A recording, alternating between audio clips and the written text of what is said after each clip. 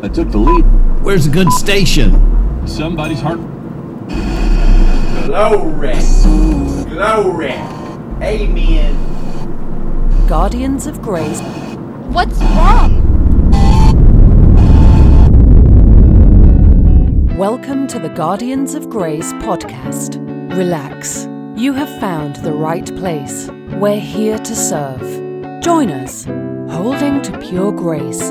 Again, relax. Join in with us.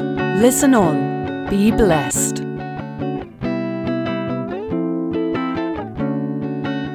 Fenders of Grace.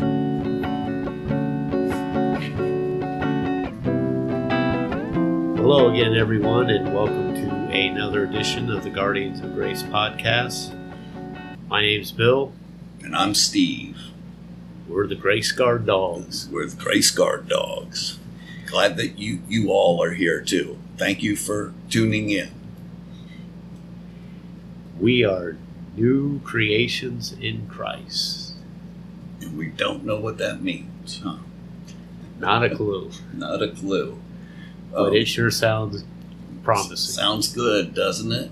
Tell me how that sounded to you, or what you thought that meant 30 years ago. I thought it more like a target verse, something I could claim one day.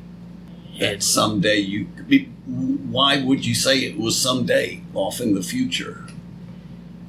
Because I saw, you know how it goes on to say, if anyone is in Christ, he's a new creation. Old things have passed away, archaic things, and behold, all things are new. Well, sometimes I saw new things, but a lot of times I saw some of the old things, so I wasn't really sure I was a new creation. And that's how I judged my Christian life, based on whether I was a better person or I was the same old person trying to be a better person. Just felt like I hadn't arrived yet, promising new creation, so to speak. Yeah, I kind of have the same testimony. I would read this passage and say, if anybody's in Christ, he's a new creation. And I would go, man, this new creation is awful dirty. I didn't feel clean enough to be a new creation. So for years and years and years, I said, well, what is a new creation? I can't understand what it could be, because I certainly don't measure up. You couldn't call me a new creation. I still mess up too much. Would you say you saw it as, this guy's a new creation, this guy's not a new creation, rather than what's really taught? I'm kind of giving away the plot here. Did you see it that way, though? You would say... Yeah, I would go, that guy really has it together. He's a new creation, man. I remember how he used to be and how he is now. That guy's a new creation. Yeah, and you would hear, there was testimonies used to be a big thing in the 80s when I became a new creation. And a guy would get up there and say, I used to drink, smoke, cuss, chew, beat my wife, cheat on my taxes, and then I got saved and I stopped all those things. And we could say, wow, that guy's a new creation. He's not doing the old things. But then you could see someone that genuinely had a conversion experience, and you could still see some of the old things that they weren't hiding quite as well as some of the other. I found that a lot of times what I thought was a new creation was people maybe hiding a lot of their life and only presenting the best, putting on your church face. Oh, I would never do that. Then you see them out at a bar one night and do the mutual, you don't say anything and I don't say anything. Or they fall off the pedestal we had put them on.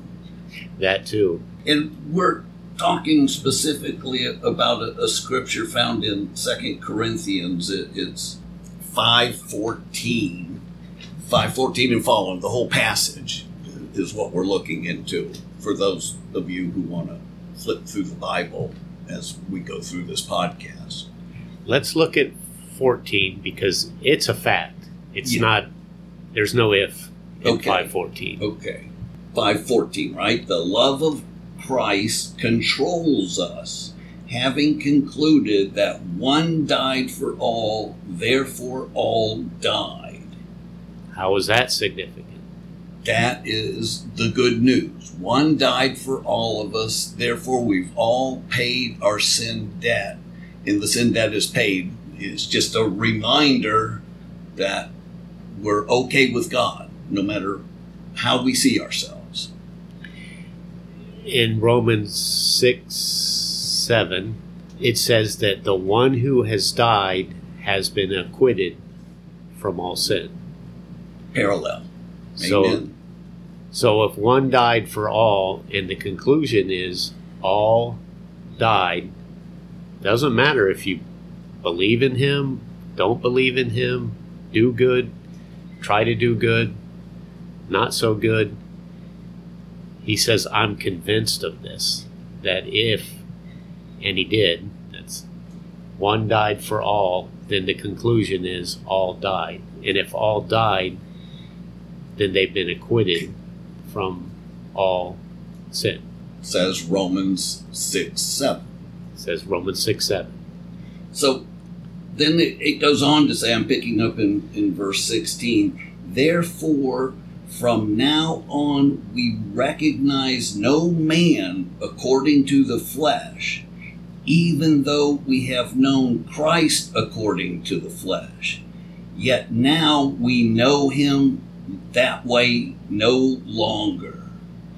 We should unpack that a little bit, right? Yeah, that one's it almost sounds, when we think of flesh, we think of going to the bars and, Carnality.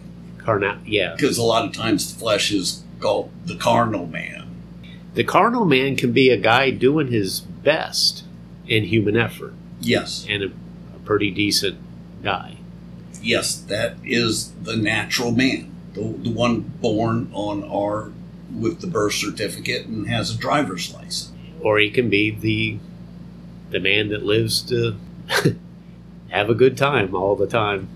He could be that guy too, but most of the time they're both in the flesh, though. Yeah.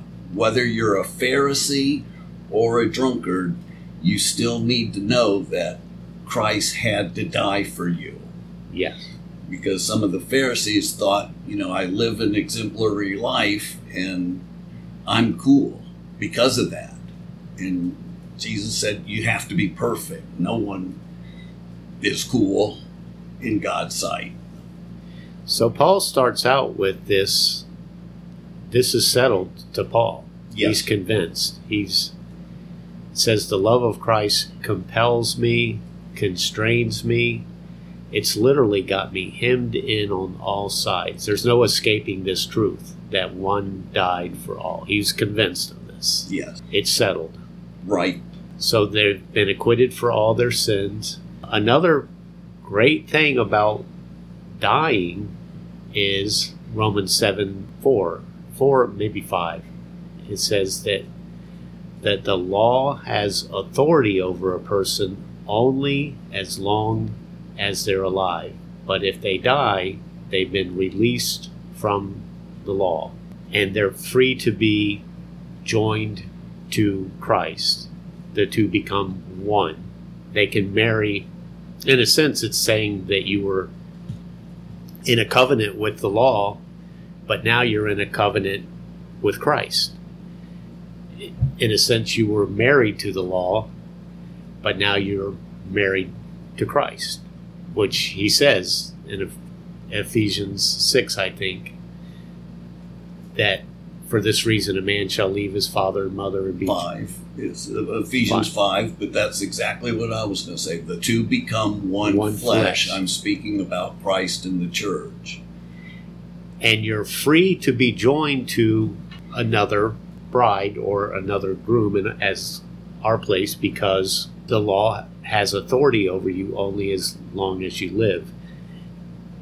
When you're married to someone, you're not free to marry someone else as long as your spouse is still alive. Sadly, that became the verse to teach that you can't get a divorce and remarry. I don't know why.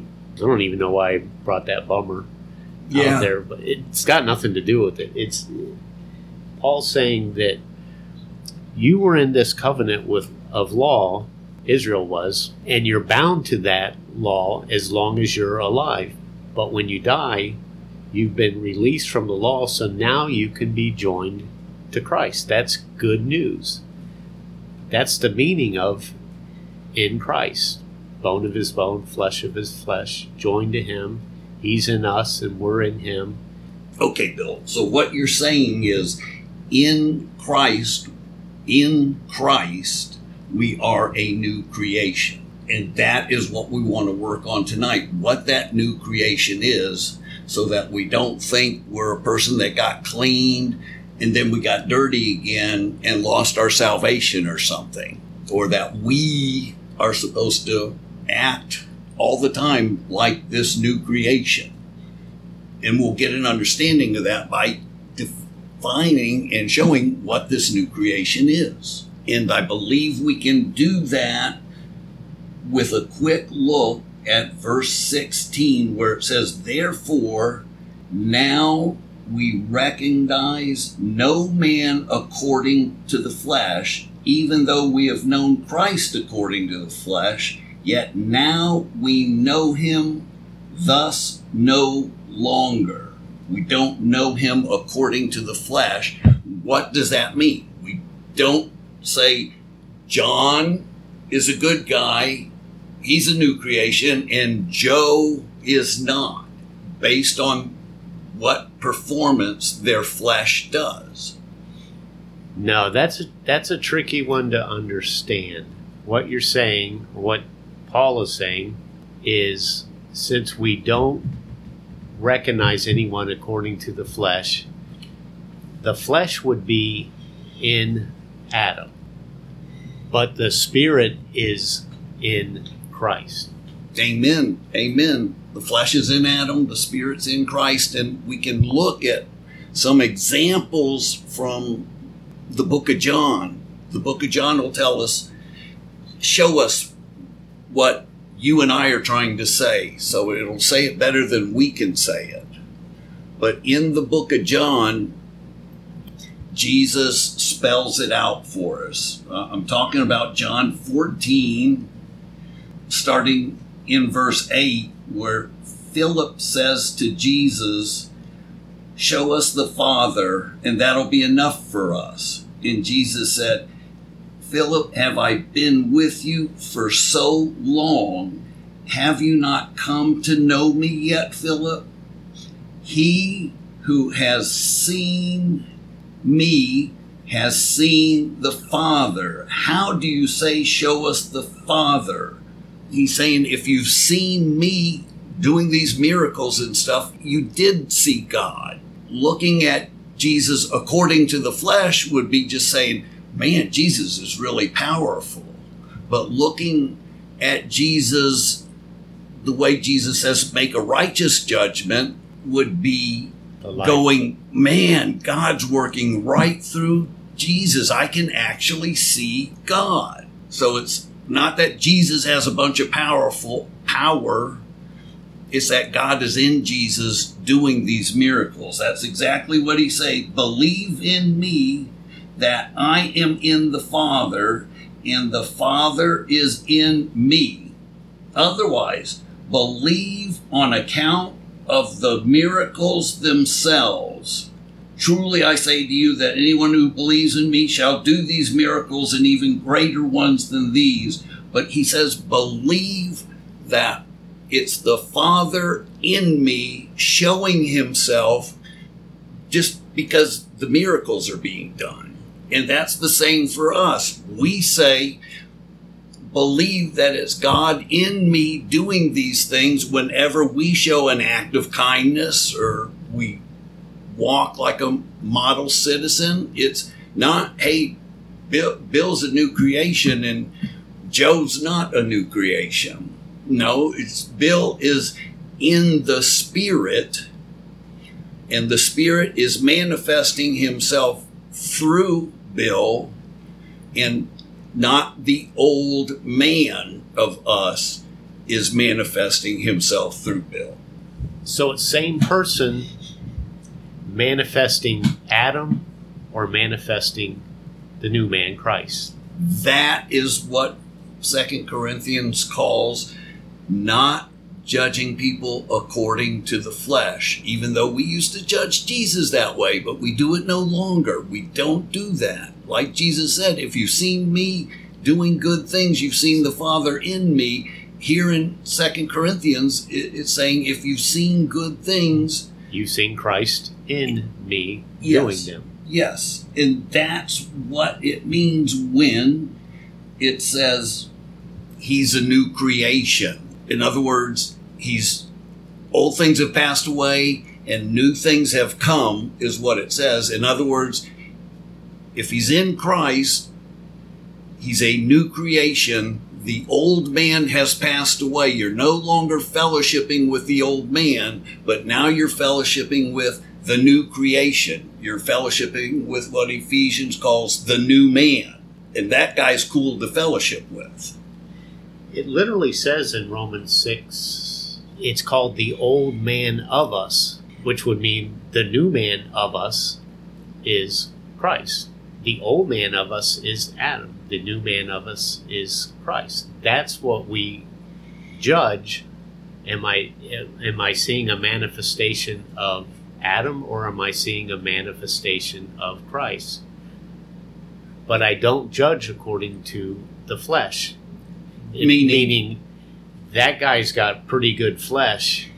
He's a good person. Or otherwise Jesus wouldn't have corrected the rich young ruler when he said, "Good teacher, what good things must I do to get eternal life?" Which is what we're talking about, getting this eternal life.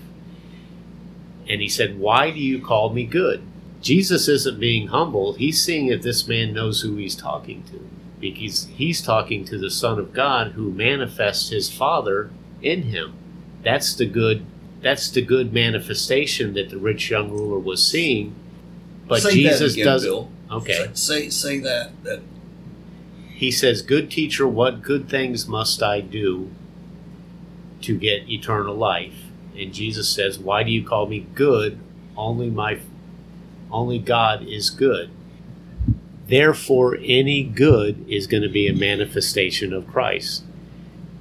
When Jesus was in the flesh, the good that people saw was his Father in him. He said, "It's my Father doing it. Have you been with me so long? Do you not see the Father?" What we're doing is we're looking for Christ in the person. We're looking for a manifestation of Christ in the person. So we can say, when I see good things, I see Jesus in someone. Any man in Christ is a new creation. That's the judgment we're allowed to do. We can judge whether they bear fruit or not, and we know it's only the Spirit that bears fruit, so we can judge if the Spirit is working or manifesting itself through the person. We are allowed to judge that. We're not even allowed to judge, is Joe a good person or Jim a good person? Jim's a bad person and Joe's a good person. We're told not to make that kind of judgment. We're not allowed to judge that. Paul said that specifically, stop passing judgment several times. Because when you're passing judgment on that person's got better flesh than that person because they don't do these things, you're either going to have a high opinion of yourself or a low opinion of yourself. And at the end of the day, it's all flesh anyway. None of it counts. The flesh counts for nothing. So to judge who's got better flesh is not the point. The point is discerning whether that's flesh or the Spirit. the best flesh is still flesh. The worst flesh is still flesh. And if anyone's in Christ, he's a new creation. Old things have passed away. So now on, we know no one after the flesh. If we know no one after the flesh, then we certainly can't judge their flesh and say who has the best flesh. Because it's Right. all It's all flesh. short of the glory of God. All flesh has fallen short. The best of the best. Yes. Jesus said, John the Baptist, no one greater according to the flesh, but the least in the kingdom of God, the least in Christ is better than John on his best day. Yes. Yes, because the foolishness of God is better than the wisdom of man. 1 Corinthians 1. And the weakness of God is Yeah. stronger than Exactly. the strength of men. Exactly. The best strength.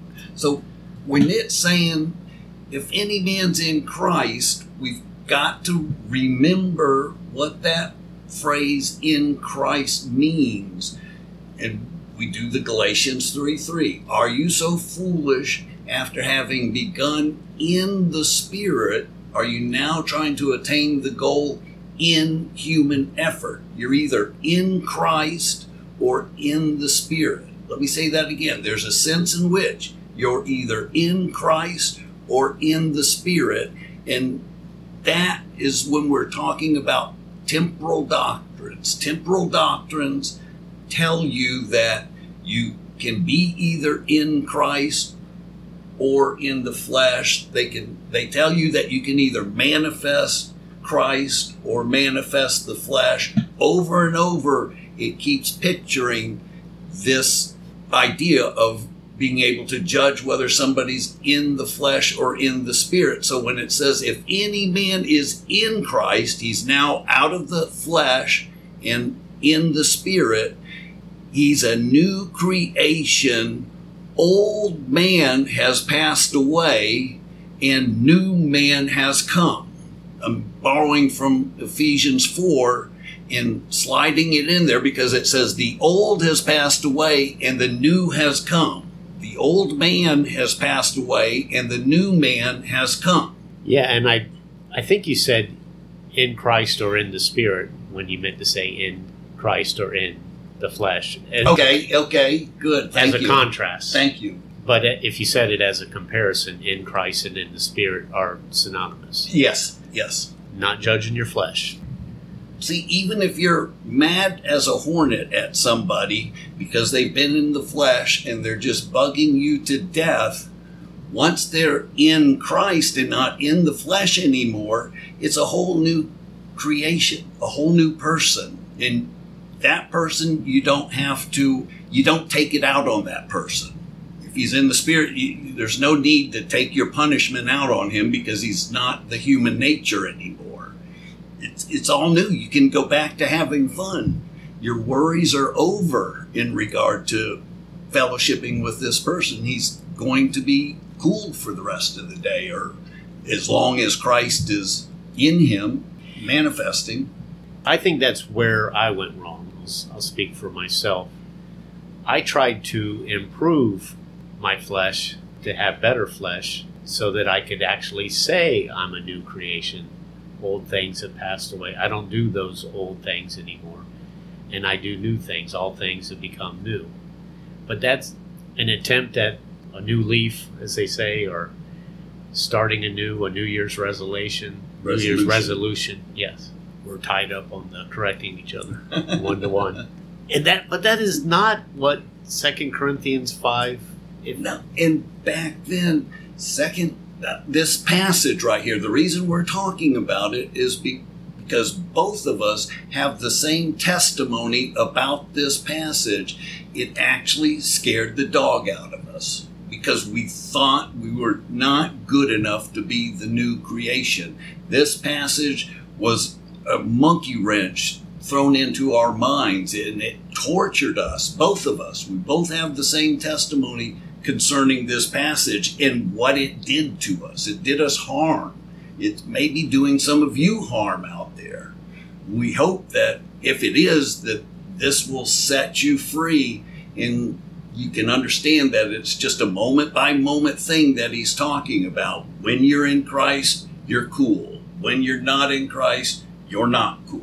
Christ in us is the eternal life that's mentioned over and over and over in John. And he says in John 17, this is eternal life, that you may know God, experience God. That's what eternal life is. It's the same thing as that you're experiencing the kingdom. The kingdom is righteousness, peace, and joy in the Spirit.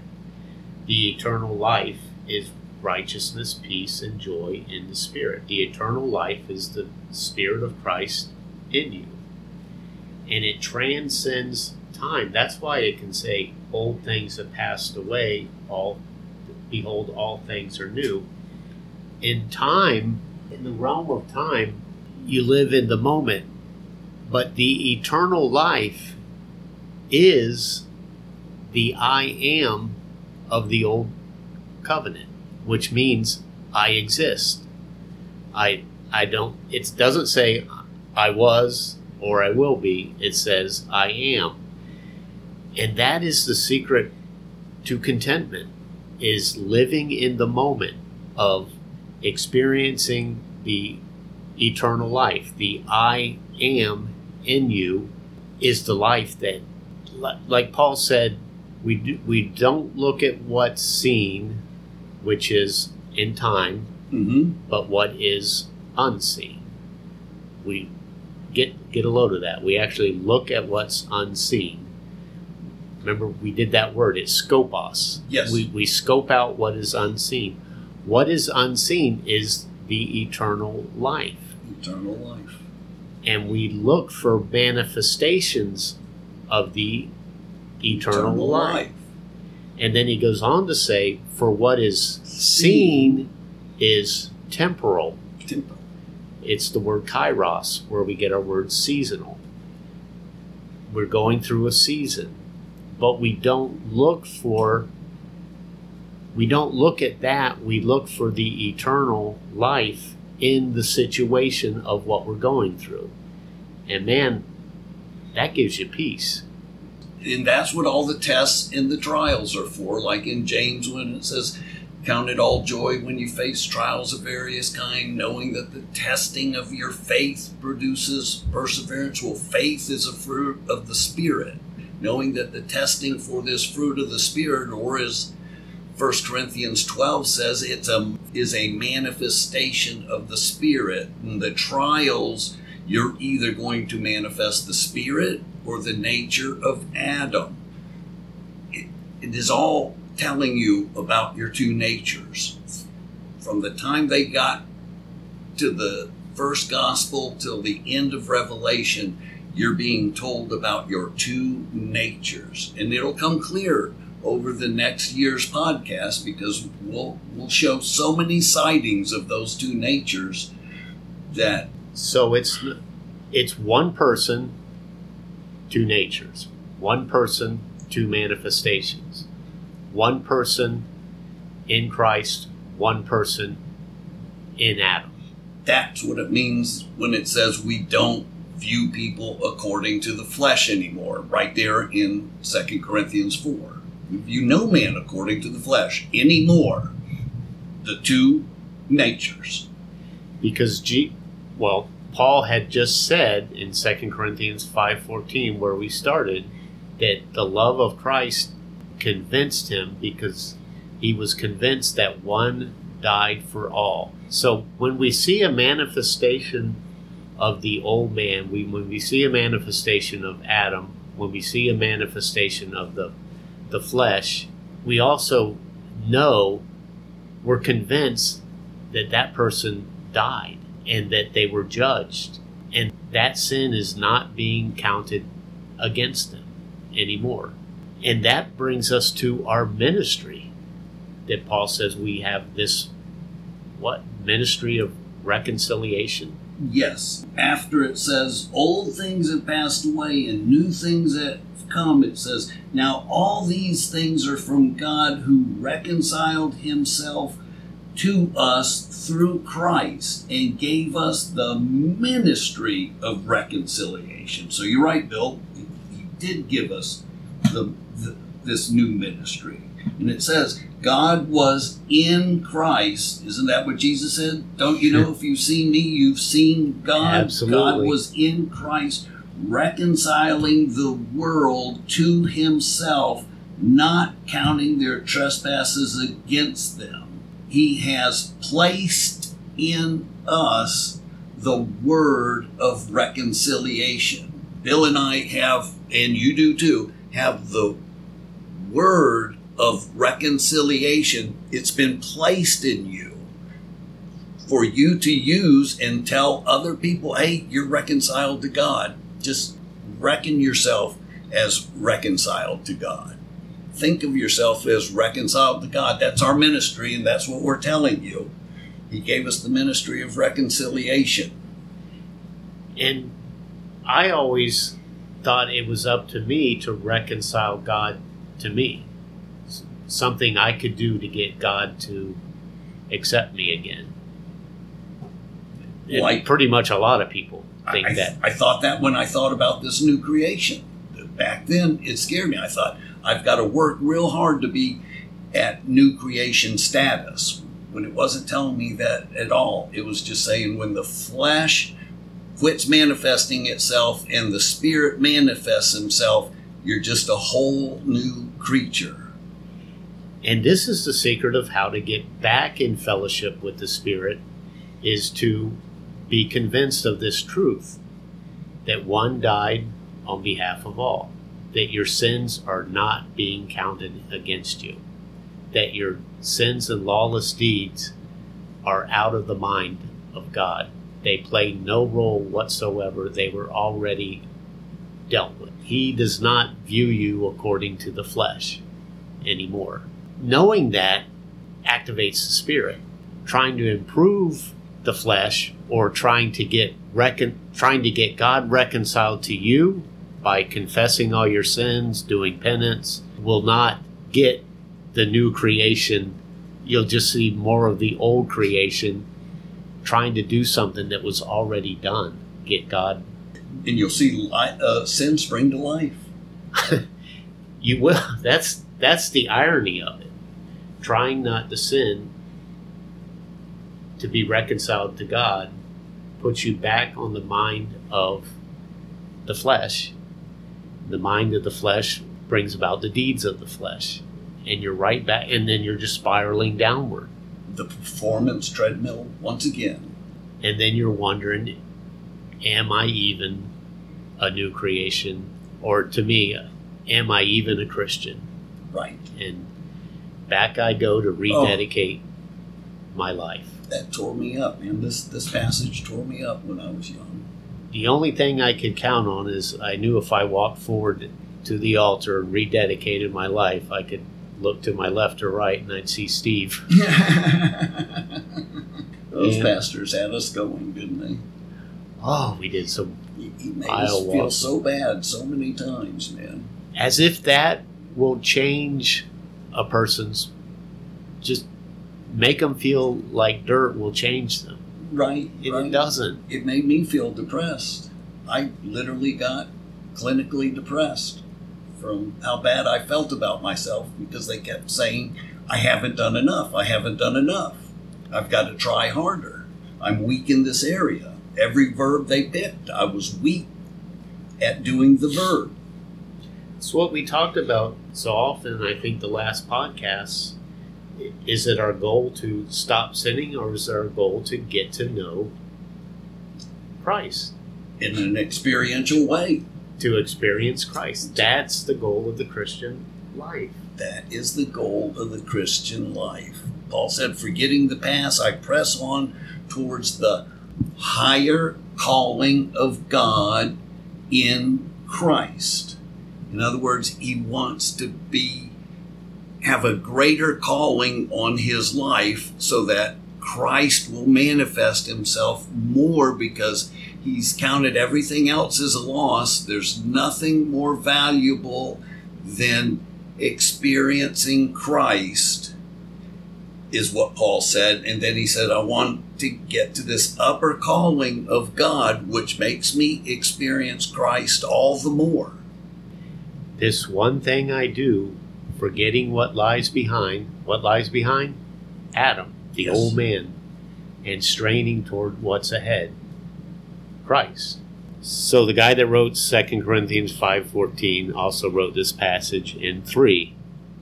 So if you ever wanted to ask Paul, what's the one thing you do, Paul? He tells us right here, this one thing I do, forgetting what lies behind, the old creation, and straining toward what's ahead, the new creation. If anyone's in Christ, he's a new creation. Adam was the old creation. He forgets that. He forgets his flesh. The flesh counts for nothing. But the Spirit gives life, and that's what Paul was straining for. That was the one thing he did. That's what he said. Not that I've become perfect, but I press on in order that I may lay hold of that which I was laid hold of. I lay hold of more Jesus who laid hold of me. It says I forget what's behind me and I press on toward the goal of the prize of the upward calling in Christ. Upward calling of God in Christ. In other words, he wants God to tell Christ to do a huge ministry through him so he can experience more. He wants a higher calling than he has.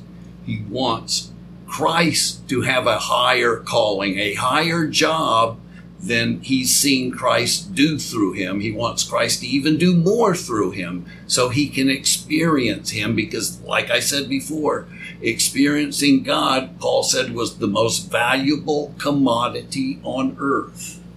He did say that. That's the whole Philippians 3.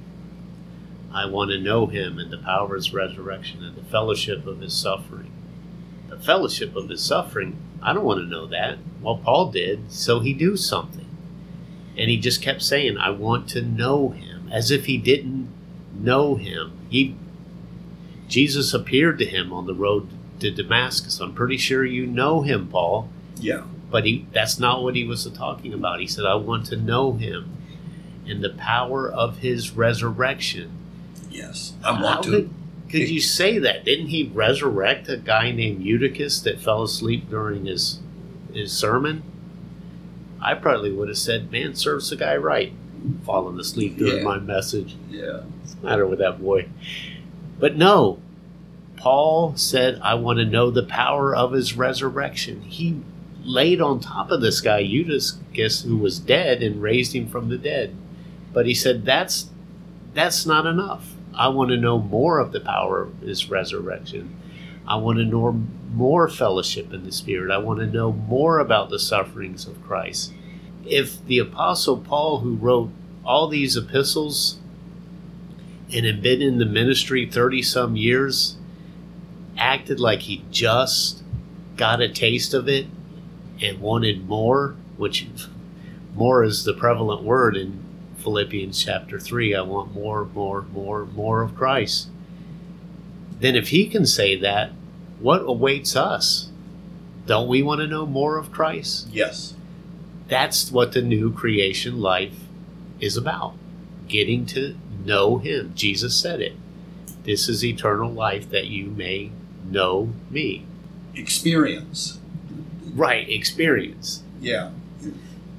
Because Paul already knew all he could know about God. If you thought it was Paul wants to know God more, he already knew all he was going to know of God. He went to the third experience God. He wanted to experience God. Yeah, he went to the third heaven and saw things he could not talk about or wasn't able to talk about. I don't know which. I've heard both cases. That wasn't enough to carry him throughout his elder years. He wanted to experience more of Christ. there's nothing better than experiencing Christ. You know when you're knowing him, I guess you could say. With that in mind, we'll close in prayer, asking God to make you experience the mind of Christ so that you can go through these scriptures and look at them, and hopefully this 2 Corinthians 4 passage will not scare you the way it, or torment you the way it tormented me, and I could probably say Bill too. It did. We don't want that to happen to you. So I pray, Lord, allow us to see what the scriptures in 2 Corinthians 4 are saying. Allow us to realize and understand those scriptures for what they are, and allow us to experience this new creation that God has created for us to do works through us. In Jesus' name I pray. Amen. Amen. Good night, you guys. Good night, you guys. Love you.